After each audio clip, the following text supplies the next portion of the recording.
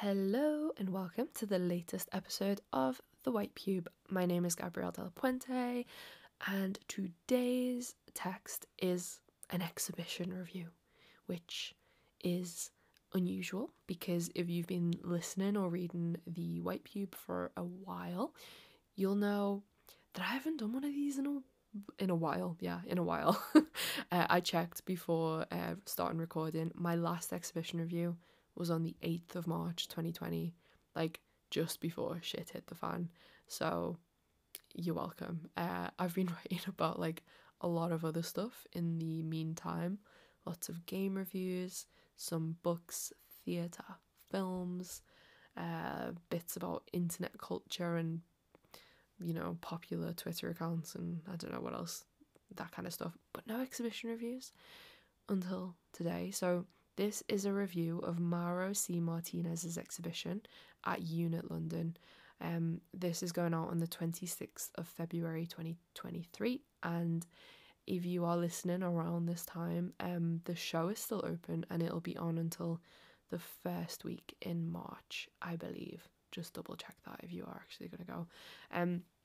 I will say this is not safe for work, so if there's any kids listening, then please stop.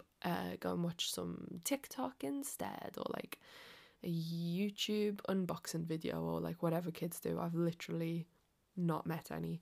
Okay. Enjoy, and also don't forget to listen to the end for today's emoji. Okay. Stress. I turned up to Unit London, hot and bothered, dungarees slipping, glasses fogging up. My phone was running out, the usual.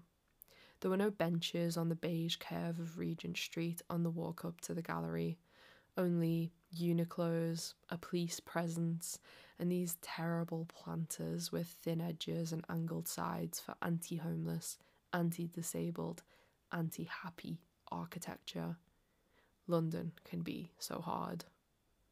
I was on my way to see an exhibition by Mauro C. Martinez, an artist whose work I've only ever seen online at a gallery I've only seen in install shots.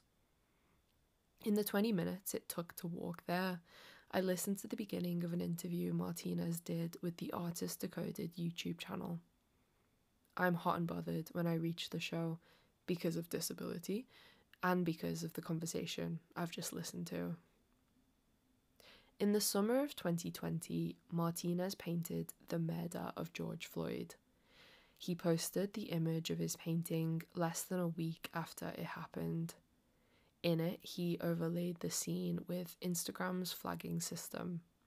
George Floyd, the police officer, the car, road, knee, all of the content was blurred beneath a sharp screen print UI that read, "This photo contains sensitive content which some people may find offensive or disturbing. See photo." But in painting form, it meant you couldn't click to reveal anything. Many people were furious and the comments were livid. Many criticised Martinez for capitalising on black trauma. He is a prolific, price-on-request kind of artist with international gallery representation, so it was fair to bring cultural capital into the discussion. Uncomfortable to think about who might want to buy something like this if he were to put it up for sale, and even if he didn't make the painting available out of respect, what would the all press is good press effect do to his wider value as an artist? It was brazen. It didn't feel like an appropriate or viable time to academically, critically approach a conversation on censorship through the medium of painting. A black man had been murdered once again by an immovable white institution, and Martinez's input to the conversation just didn't feel particularly historical. The artist came off like an opportunist, riding trending tweets when non-black people were being asked to shut up and listen for once. Martinez carried on. His response was fascinatingly awkward. Many people commented that he was wrong for making this work because he is a white artist, not knowing that Martinez isn't white. The artist ran with this mistake and posted a carousel on Instagram that included the back of the most recent painting, screenshots of comments that labelled him white with the white part underlined in red, a smiling picture of himself, a border force interaction, and a police dog coming towards a car to complete his defence. In the caption, Martinez made the case that he is Hispanic, his hometown is in Texas, and he was once detained for a day in Mexico when trying to cross back into the US. The criticism continued. It didn't wholly matter that Martinez wasn't white or that he had experienced some instance of institutional racism.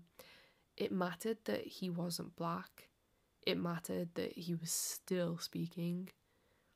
It's worth noting that Unit London, the gallery I was heading towards for the new exhibition, had commented 4 white clapping hand emojis under this second post. 4 white clapping hands. The artist is an interesting, godlike figure who can make anything in the world the subject of their work. The artist exists as a slippery figure who can sidestep criticism and redirect it away from themselves and to the subject itself. Because if audiences aren't happy about subjectification, no worries. The artist can hold the work at arm's length and ask us to think about what our discomfort indicates. Isn't it interesting? Isn't it good that the artist can make us think? Clever boy. The spar between artist and audience in this example is excruciating. Any negative reaction to Martinez's sensitive content series becomes reframed as a sensitive overreaction and a false threat to censorship that actually fulfills his prophecy and subject matter. Critique makes the artist look prescient, thought-provoking and wise instead of cunning, sly, or even colonizing. He can paint whatever he wants if he stands back once he's done and tells us that he's just thinking about what it means to paint anything at all. No big deal. This is the defense of the edgelord artist, and it makes me feel uncomfortable to the same degree I feel bored when right-wing voices call their critics snowflakes. You know, the audience simply isn't built for what these strong men have to say and the truth bombs they have to drop. It's got nothing to do with the audience fundamentally disagreeing with what truth means or what truth should mean. It's boring. It's boring and it's embarrassing too. In my experience, when someone goes on and on about free speech, it usually means they do not like to hear a word of criticism. I am thinking about that now while I make my way through this review. I would like to also just generally note that Unit London did an exhibition in 2022 about free speech in art, and that when Martinez posted screenshots of comments calling him white, he only underlined the part of the comment calling him white and not the rest of the free critique he was being given. I wonder what he'll underline in this one. In the Artist Decoded interview, which was published in April 2021, Martinez was asked to reflect on the moment he painted George Floyd. He said, and I quote, "My goal as an artist, and I consider it the highest honour, is to just document what's happening. And to that end, I think that's why it's important to be as ideologically clean as you can and be without agenda and be somebody who just listens to what is happening and doesn't respond with ego or anything like that. then you can present a balanced statement that's not polarizing and is filled with the nuance that we need today, that we're severely lacking. End quote. The phrase ideologically clean is worth repeating and thinking about, and damning. There are many different kinds of artists in the world, and this one wants to exist in the gaps between everything. Social media location listed in bio as intermolecular space.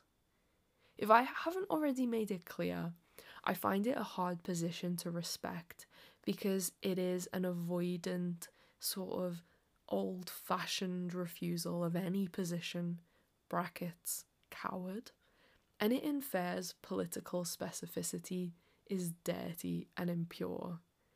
It is the perfect strategy for the edgelord to shroud himself in ambiguity, but much worse than post-irony, because at least that brand of ambiguity is funny. Ideologically clean. I'll say it again. I listened to the interview and imagined the artist so clean his hands could squeak. I imagined the artist oiling himself up so that he could slide through the gallery before anyone could catch him. When I finally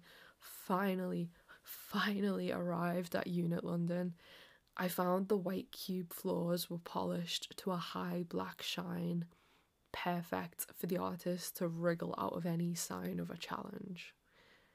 The art inside the gallery followed suit.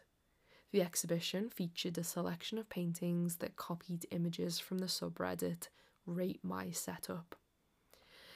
If you are not familiar, people use it to share images of their gaming or workstations.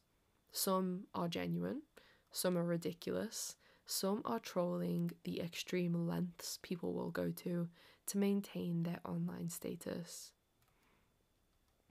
One image shows a monitor and keyboard placed on slightly bending cardboard that is making a bridge between two cardboard boxes. The player is out of sight, but the game is Overwatch, like they ran out of money and couldn't afford a desk, as if only half the environment has loaded.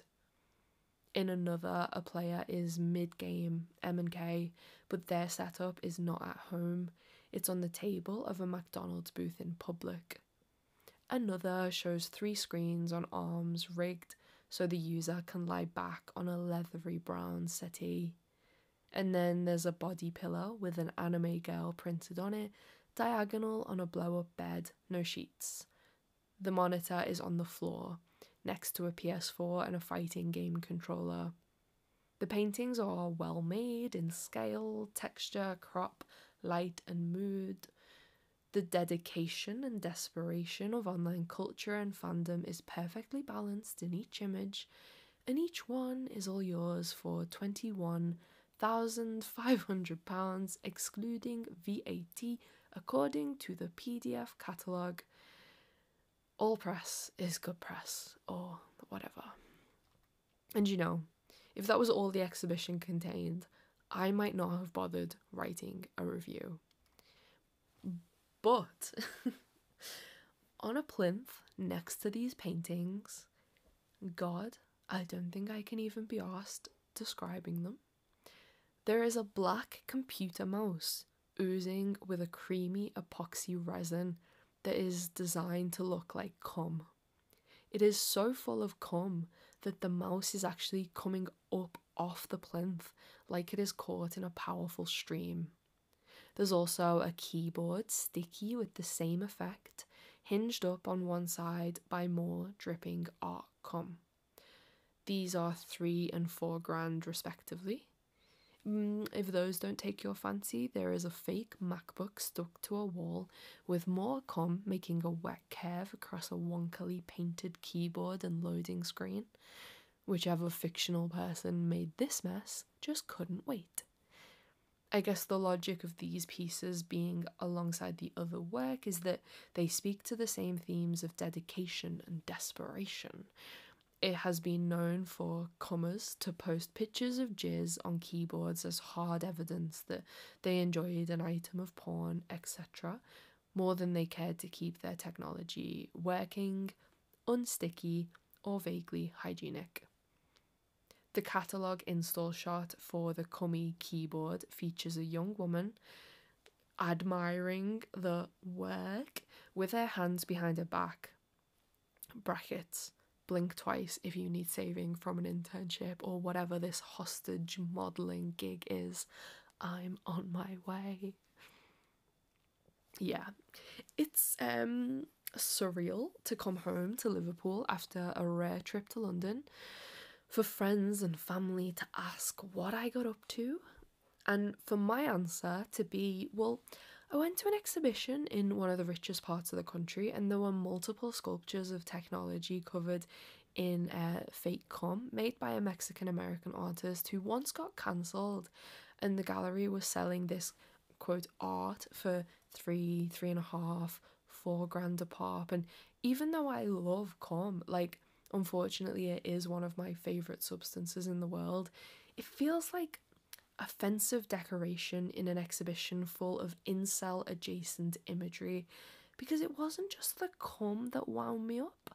Listen, there was a series of small paintings that featured a guy in a bulletproof vest and Make America Great Again hat, wielding a gun with one hand on another anime girl body pillow that he probably shags at night because real women are afraid to come near him, a computer chair in a small room so full of food and drink wrappers that the trash heap is engulfing the desk, someone about to push a jack into a plug socket, joke suicide, and another anime girl, an especially young looking one, I should add, on a brick phone wallpaper with her ahego tongue out ready for the cum sculptures, the sculptures, if you will.